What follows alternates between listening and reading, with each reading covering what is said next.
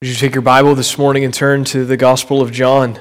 We're going to continue our time here in John's Gospel, considering a couple more verses in his prologue, in the first 18 verses of John's Gospel, this lead-in to the Gospel here, verses 1 through 18. As you head that direction in your Bible, I want to thank the many of you who spent time preparing for and who participated in the Heller's adoption fundraiser last Sunday.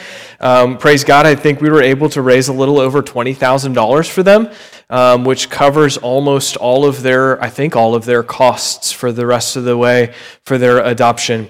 So again, thank you for everyone who donated something. Thank you for everyone who came and bid. Thank you for everyone who grabbed a meal or just threw a check in the basket. I know that the Hellers are incredibly grateful to you for that. So take your Bible, John chapter 1.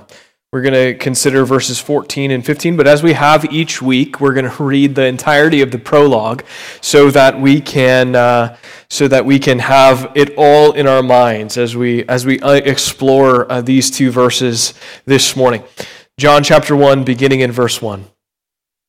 In the beginning was the Word, and the Word was with God, and the Word was God. He was in the beginning with God. All things were made through him, and without him was not anything made that was made. In him was life, and the life was the light of men. The light shines in the darkness, and the darkness has not overcome it. There was a man sent from God whose name was John. He came as a witness to bear witness about the light, that all might believe through him. He was not the light, but came to bear witness about the light. The true light, which gives light to everyone, was coming into the world. He was in the world, and the world was made through him, yet the world did not know him. He came to his own, and his own people did not receive him. But to all who did receive him, who believed in his name, he gave the right to become children of God, who were born not of blood, nor of the will of the flesh, nor the will of man, but of God. And the Word became flesh, and dwelt among us. And we have seen his glory, glory as of the only Son from the Father, full of grace and truth. John bore witness about him and cried out, "This was he of whom I said, he who comes after me ranks before me, because he was before me." For from his fullness we have all received grace upon grace. For the law was given through Moses, grace and truth came through Jesus Christ. No one has ever seen God, the only God who is at the Father's side. He has made him known. We're going to hone in this morning on verses 14 and 15 in particular and think about the turn here in the prologue into something new, something a little bit different than we've seen so far. And I can think of no better verse than verse 14 to set us on a trajectory towards the Lord's table. At the end of our time, we'll participate in taking the elements of the Lord's Supper together at the end of our time this morning. But verses 14 and 15, I think, go together and they show us several things. But if you back up a little bit before we get to verses 14 and 15, you see some things that are happening, and we explored these. You see, this morning I titled my message, The Incarnate Word. And if you remember back, I think to the beginning of September when we started in John's Gospel, the first message that I preached on John 1 and 2, we called it the Divine Word, because we see a bit of a parallelism here between verses 1 and 2, which read, "In the beginning was the Word, and the Word was with God, and the Word was God. He was in the beginning with God." And then in verse 14, we turn the corner, and the Word became flesh and dwelt among us. And so these two verses carry the weight of what John wants to communicate to us in the prologue, in the first 18 verses of his gospel, and really carry the weight of the themes that we're going to see over and over and over again throughout the gospel. But if we back up to verses 1 through 5 in particular, we see that John emphasizes in verses 1 through 5, or affirms several really important things about Jesus. First, that Jesus is eternal. Secondly, that Jesus Christ was with God in eternity past. So he is eternal. He's existed for all of eternity, but then also he had perfect relationship with God the Father and God the Holy Spirit in 3 in 1 in this Trinitarian relationship in eternity past. There was not a time where the relationship was not in perfect harmony with one another. And then we also see right at the end of verse 1, and the Word was God. Jesus Christ is God. And this is the theme that again is going to run throughout John's Gospel. We're going to bump up against it over and over and over again. We're going to find Jesus claiming to be God over and over again in John's Gospel, and we're going to view events that can only happen if Jesus is God. We can't get through this Gospel and not affirm that Jesus is in fact God. Early church history was full of debate over this phrase and exactly how it played out and what it meant. The man who we craft our Santa Claus after, that man, his name was Nicholas of Myra. In 325, in the First Council of Nicaea, he punched a man named Arius in the face over this debate. And if you need to know the rest of the story, that side, one, Jesus is in fact God, as is explained here in John's Gospel. And so there you go. That's who Santa Claus is, going after heretics. In the 20th century, though, this is not an issue that was resolved for many people, even despite the orthodox positions of the church, even early in church history. In the 20th century, C.S. Lewis spent time and came up famously with an argument for Jesus' deity, for the fact that Jesus Christ is God, which he derived, I'm assuming, directly from John's Gospel and other places in Scripture as well. Lewis said on his BBC radio show that when confronted with Jesus in the Bible, you have 3 options. Jesus explicitly claims to be God, and so since he explicitly claims to be God in Scripture, we have 3 options in response to it.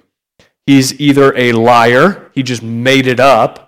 He's either a lunatic, or he's a lunatic, he was insane, which undermines his claim to be God, or he is in fact who he says he is, and he is the Lord of all creation. He is actually God. Now, Lewis was intending to point out how silly it is that some people who would claim to be Christians would actually claim that Jesus is not God, although men and women do this all the time. But you cannot be a Christian and deny that Jesus is God. You cannot be a Christian and deny that Jesus is God, in plain and simple. It would be ridiculous to do so. And if someone tries to tell you that they're a follower of Jesus, but they reject Jesus' deity and they don't believe that he is God, you can simply reply that you don't make a habit of following people who are liars, because Jesus says that he is God, and to follow someone who claims to be God but isn't is immoral. The Guardian published an article on September 22nd of this year, of 2020, titled, "Cult Leader Who Claims to be Reincarnation of Jesus Arrested in Russia." For the last 30 years, a man by the name of Sergei Torop has been living in Siberia claiming to be Jesus. He was arrested for extorting money from his followers, which is a pretty good indication that he's not Jesus, and he also abused his followers emotionally. And then in 2002, he actually did an article. 18 years ago, did an interview and put in an article in the Guardian, same publication, and said, "I am not God, and it is a mistake to see Jesus as God, but I am the living Word of God the Father. Everything that God wants me to say, he says through me." This is news to the Apostle John. The Apostle John rejects everything that he just said wholesale. But when we are faced with someone like Sergei Torop, we have to make a claim. It would seem pretty clear to us, I think, in this room this morning, that he is a lunatic and a liar, both. And that Sergei claiming to be Jesus and not God is in direct opposition to what what God's word tells us in John chapter 1. So I think that we can say with full certainty again that Sergei Torop is in fact a pathological liar. But we can't ride the fence. We have to say that there is absolute truth here. He can't be who he says he is, and make the claims, and we can't say that he is who he says he is, and also fully understand and know the claims that John says about Jesus here in John 1 through 18. So before we consider, though, verses 1 through 5, and even though we did that because chronologically they come earlier, in church history, people were heavily talking about Jesus' deity. Before they were heavily talking about Jesus' deity, they were actually talking about his humanity. Because this is the place where it became difficult for the early church and people in the early church to get their heads around some of the theology that's unpacked here in John 1 through 18. It would be ultimately resolved in church history that Jesus Christ is fully God, both fully God and fully man. But one of the earliest heresies, even the Apostle John ran up against this, and it's likely that this heresy had popped up in church history when John was writing his gospel, and it absolutely was happening when he wrote his 3 letters and the book of Revelation. But one of the heresies that popped up in the newly formed church that they had to battle is Docetism. Docetism is simply the belief that Jesus' human form was not real, but it was only an illusion. It was just an illusion. That Jesus, Docetism said, Jesus isn't of the stuff that we're made of. Flesh and bones were not his composition. He didn't breathe air or had to have a heart that beat or have to clip his fingernails. Jesus was made up of something different. That's what Docetists would say. And when people saw Jesus, they weren't actually seeing him. They were just seeing an illusion or some kind of weird projection. They weren't seeing something real. Docetism is actually thought to come into existence as a result, or one of the theories is that it came into existence as a result of a reaction to John chapter 1, verse 14, or at least it took shape when John wrote this. The question, though, is why would that heresy become popular in the early church, in the first century? And I think the answer is simple. Because what John writes here in verses 1 and 2 and then in verse 14, those two things are really hard to get our heads around and actually are incredibly offensive. That God, Jesus Christ is God, but then he also took on flesh, being fully God and fully man. How do we wrap our heads around that concept? Fully God, fully man, 100% God, 100% man. And it just doesn't, if we want to logic it, it just doesn't make sense. It's like reasonably, it doesn't make sense to our finite minds. But again, the Apostle John makes it absolutely clear here in chapter 1. Jesus Christ is God, and he is fully man. And those letters that John writes at the end of that fall at the end of our New Testament, he affirms this again. 2 John verse 7 says, "For many deceivers have gone out into the world, those who do not confess the coming of Christ, Jesus Christ in the flesh. Such a one is the deceiver and the Antichrist." Also in 1 John 4, 2 and 3, "By this you know that the Spirit of God, every spirit that confesses that Jesus Christ has come in the flesh, is from God, and every spirit that does not confess Jesus is not from God. This is the spirit of the Antichrist, which you heard was coming and now is in the world already." You see that term Antichrist in both of those instances. John is using the Antichrist language. He's simply referring to opponents or enemies of Jesus Christ. Anyone who is an opponent to Jesus Christ is an Antichrist. Those who do not say that Jesus came in the flesh are Christ's enemies. They made that abundantly clear, because by saying that Jesus came in the flesh, they intentionally or unintentionally undermine what Jesus came to do. By saying that Jesus Christ did not come in the flesh, they were undermining what Jesus really came to do. So when we read John 1:1 and when we read John 1:14, we need to see that the Apostle John wants to make two things very clear to us. Jesus is fully God, 100% God, and Jesus is 100% man. And the truth that Jesus is fully human is what we want to focus on this morning by considering verse 14 and by considering verse 15. The truth that the Word became flesh and dwelt among us, this is what we commonly refer to as the incarnation. The incarnation. And because we're getting close to Christmas season, we will inevitably use that language more often. But the incarnation just means taking on flesh. You see the Latin word there is carnes. It's Latin for flesh. Or if you took high school Spanish or just love carne asada steak, you know that there's the word carne there means meat or flesh. Jesus is God's Word who took on flesh. Jesus is what we would say God's Word incarnate. So the question that this text then helps us to answer in verses 14 and 15 is, why is it important that Jesus came in the flesh? Why do we need to come down so heavily on this understanding that Jesus Christ came in the flesh? Not that he was just an illusion and just popped up and did his thing and then floated away. But why is it important that Jesus came in the flesh and is made of the same stuff that we are made of, flesh and bones and a beating heart and fingernails that grow? And here's what John 1:14 and 15 communicates, and these are the points that we'll follow this morning. The first reason as to why it is important that Jesus Christ came in the flesh, I'll just give you three.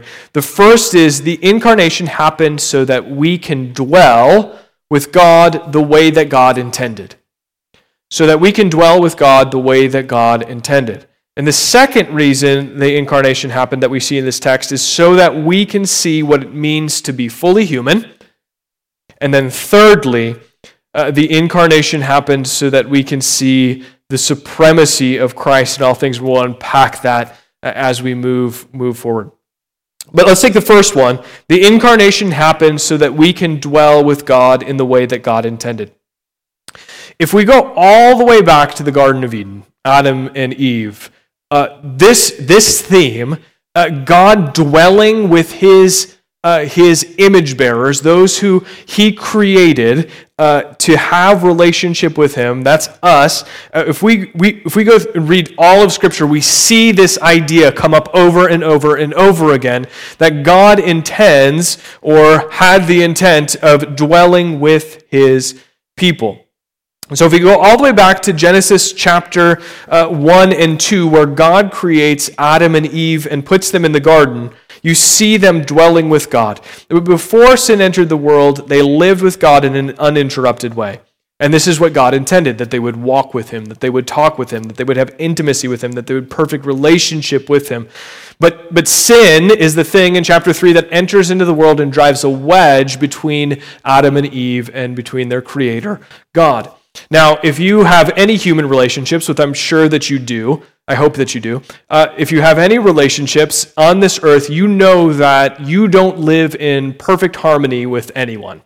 Because even you're the person that you're closest with, you're a parent or a spouse or a child, you don't live. There are things in your relationship that are hidden, that are not apparent. No matter how well you know someone on this earth, sin always comes into play, and there are areas of our lives that just aren't known by other people. Primarily because we're selfish, prideful individuals because of sin, but also just because we have limits placed on relationships because of sin. So we understand and we grasp that. And so when sin enters the world, the same happens with God. God knows us fully because he is God. He is our creator. But our ability to know and understand and commune with and dwell with God is interrupted.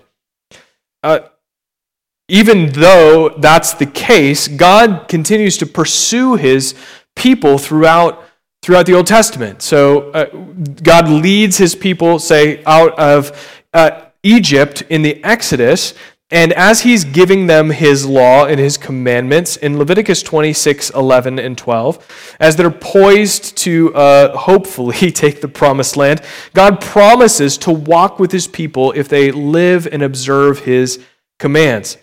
And God says, I will make my dwelling among you, and my soul shall not abhor you. And I will walk among you, and will be your God, and you shall be my people. God is saying, I'm going to dwell among you, despite the broken relationship that we have because of sin. Continue to observe my commands, and I will make my dwelling among you, because you are my people. Of course, the Israelites fail at this over and over and over again. If you just read the first 5 books of the Old Testament, you see the just grumbling people kicking the ground and kicking rocks and frustrated over every little thing. But God still dwelled among his people. And the place in which he dwelled in the first 5 books, and then later in the Old Testament,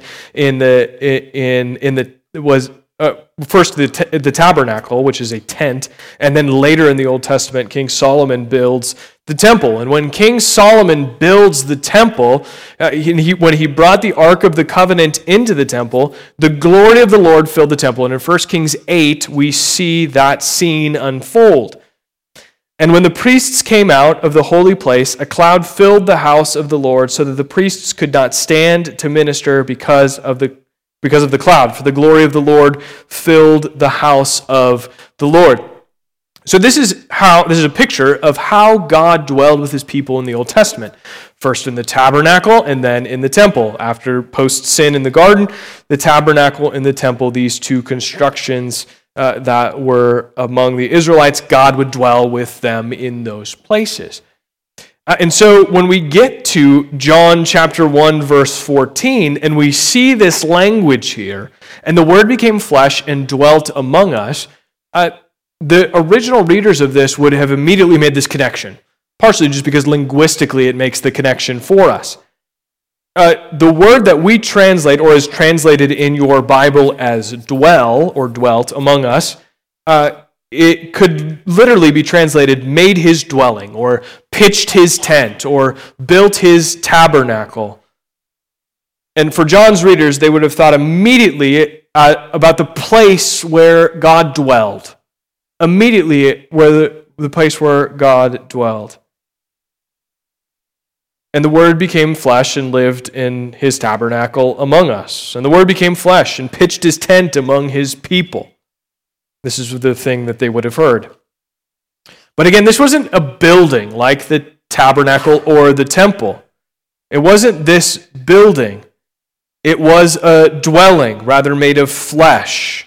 It was a living, breathing man, the God-man, Jesus Christ. And sometimes Christians, when we read the Old Testament, we fixate on some of the scenes, these epic scenes that unfold in the Old Testament, where the glory of the Lord fills the temple and the smoke is there and it forces the priests out. They can't even minister because the glory of the Lord is so apparent and evident. But what's being communicated to us here in John 1:14 is that something better is here. John's point is that Jesus Christ is a better expression. Jesus Christ is a better expression of God's dwelling with man.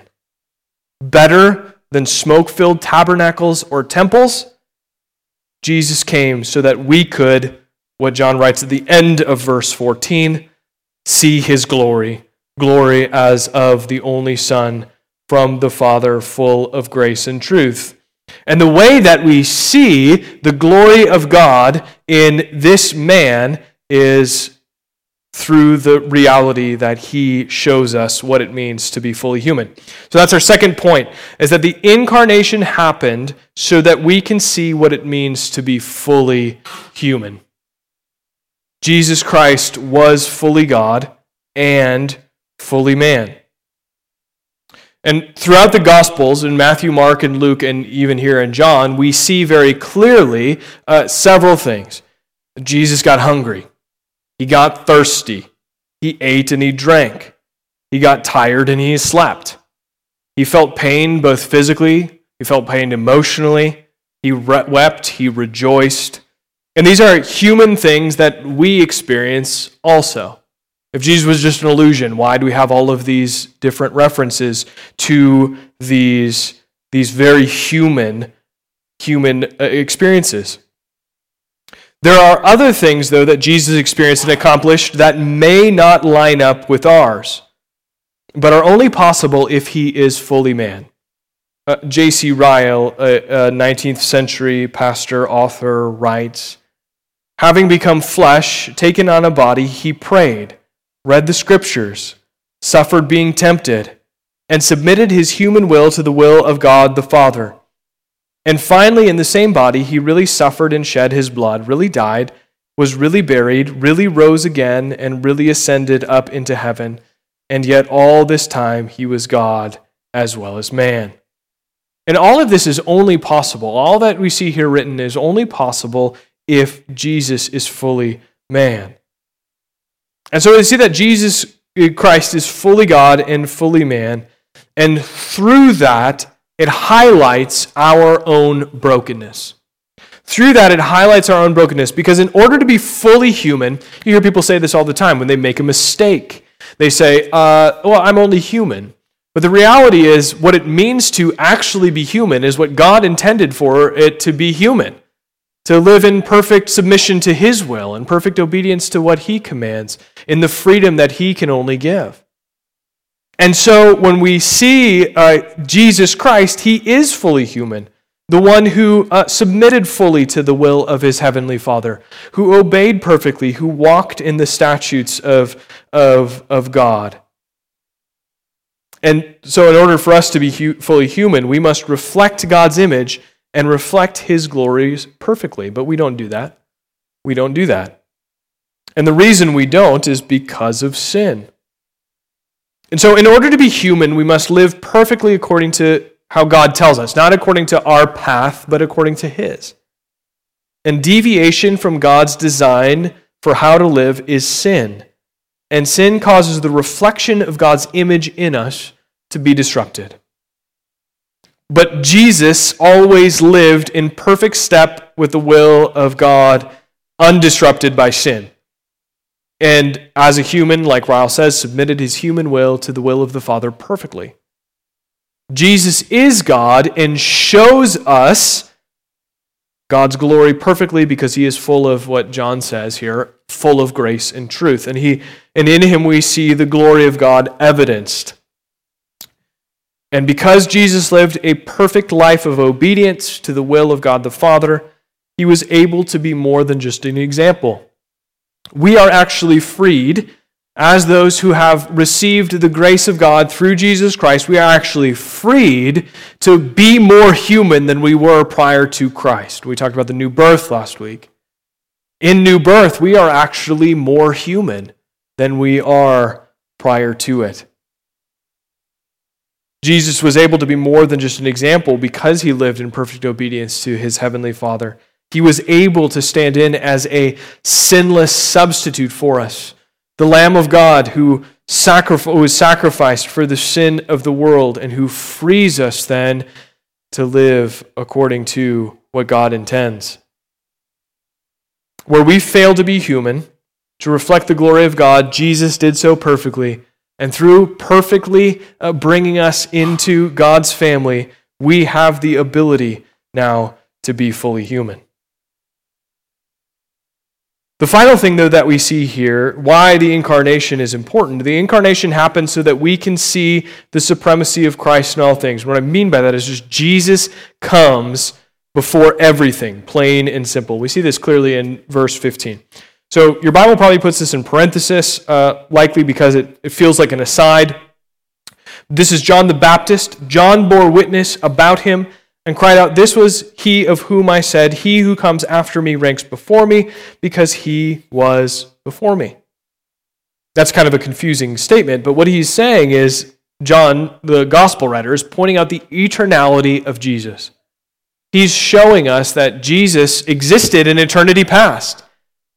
But his physical birth, the taking on flesh, came after the birth of John the Baptist, but he ranks before him. So Jesus comes before him eternally, and He outranks him hierarchically.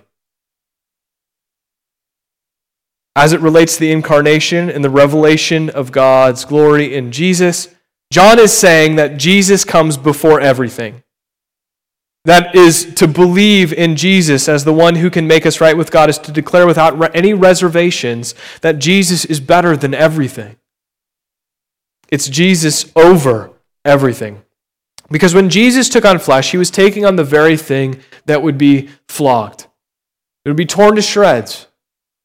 And by a crown of thorns that would be placed on his head.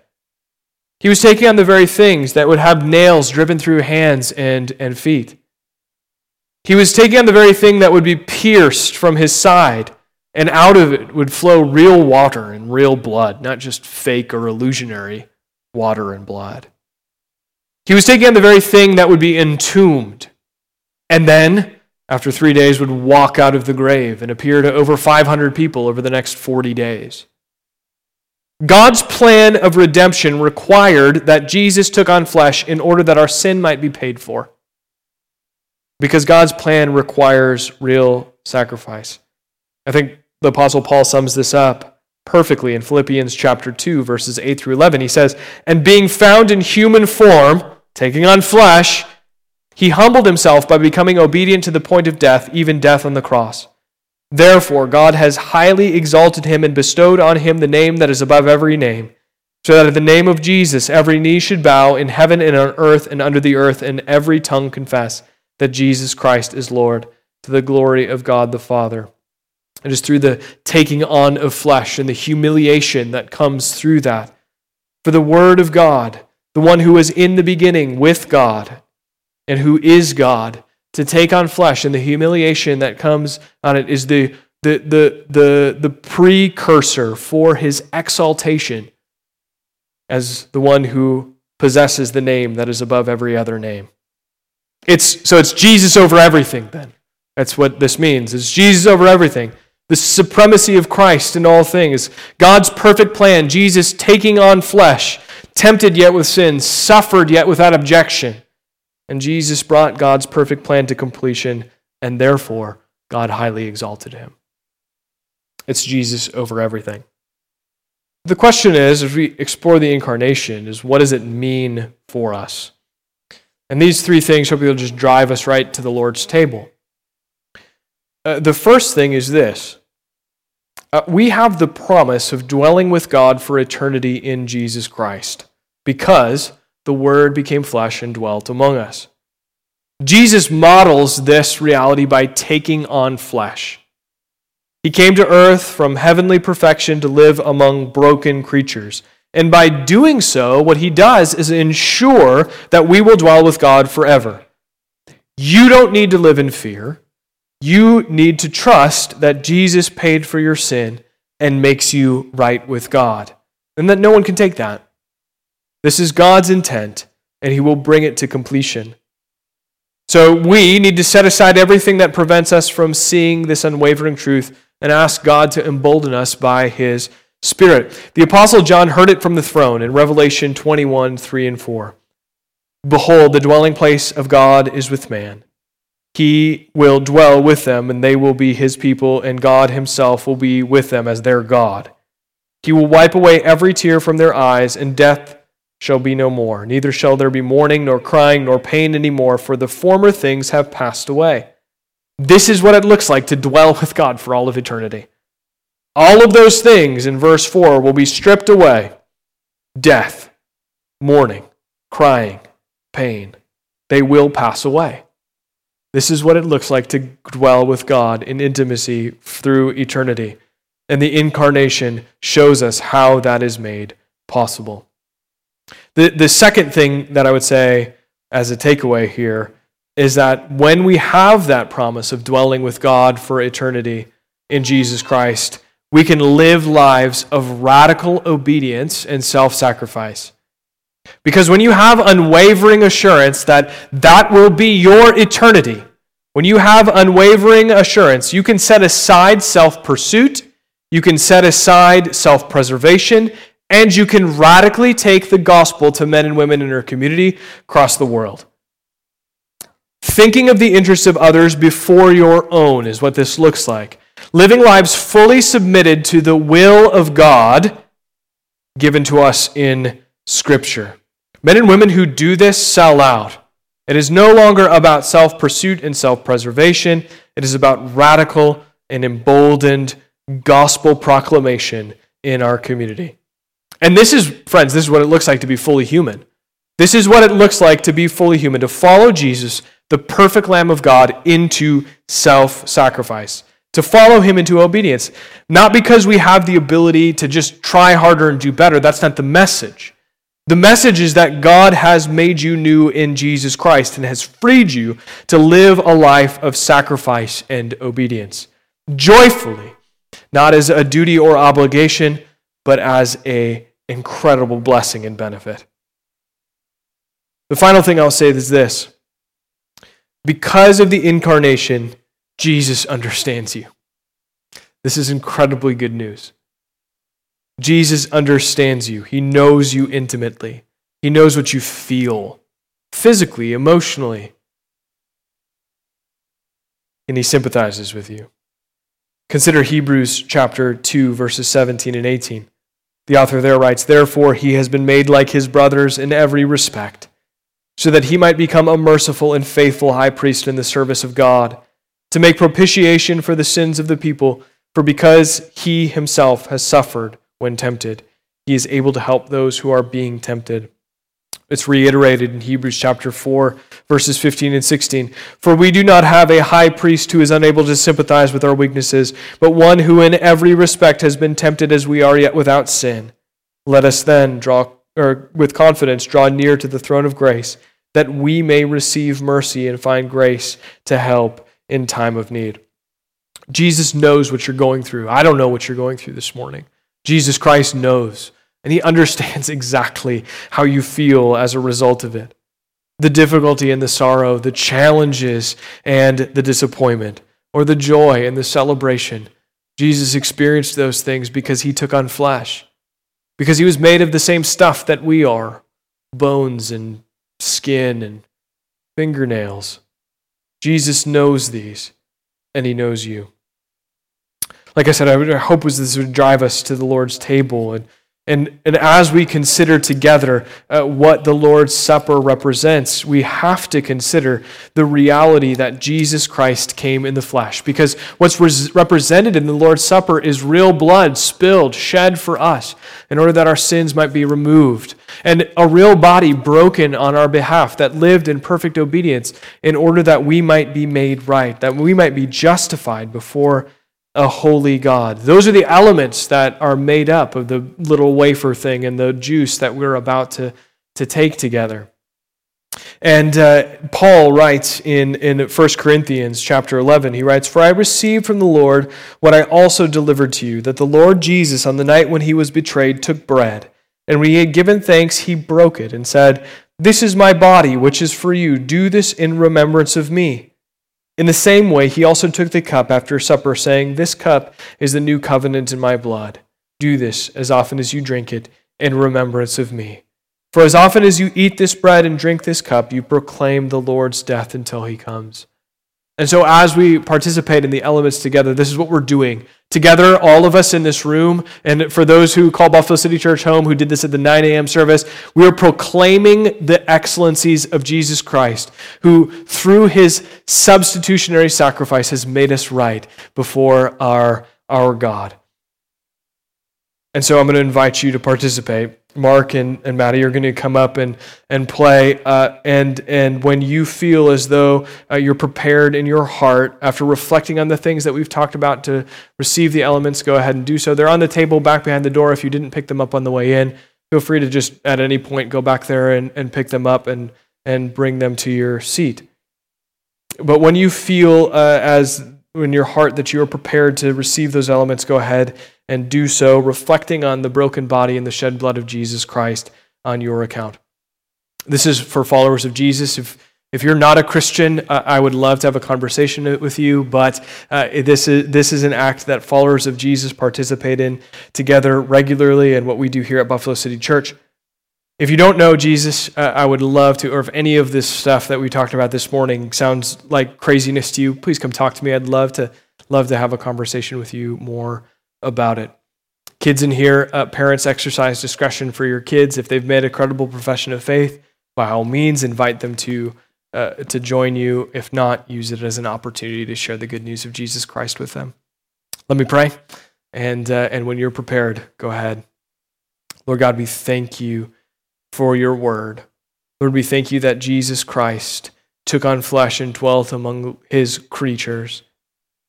May we as your people, as we reflect on the truth that's communicated to us through the participation in the Lord's Supper, may we see evidently and clearly that you have made a way for us in Jesus Christ. That it's not just a message of work harder, try harder, do better, Lord God, but it's a message of free grace given to us. And it's a message of the ability to be free, to submit our wills entirely to yours. God, may we as your people be more fully human as we go from this place, as you've transformed us more into the image of Jesus Christ, the one who took on flesh and dwelt among his people. God, we praise you. It's in Jesus' name we pray. Amen.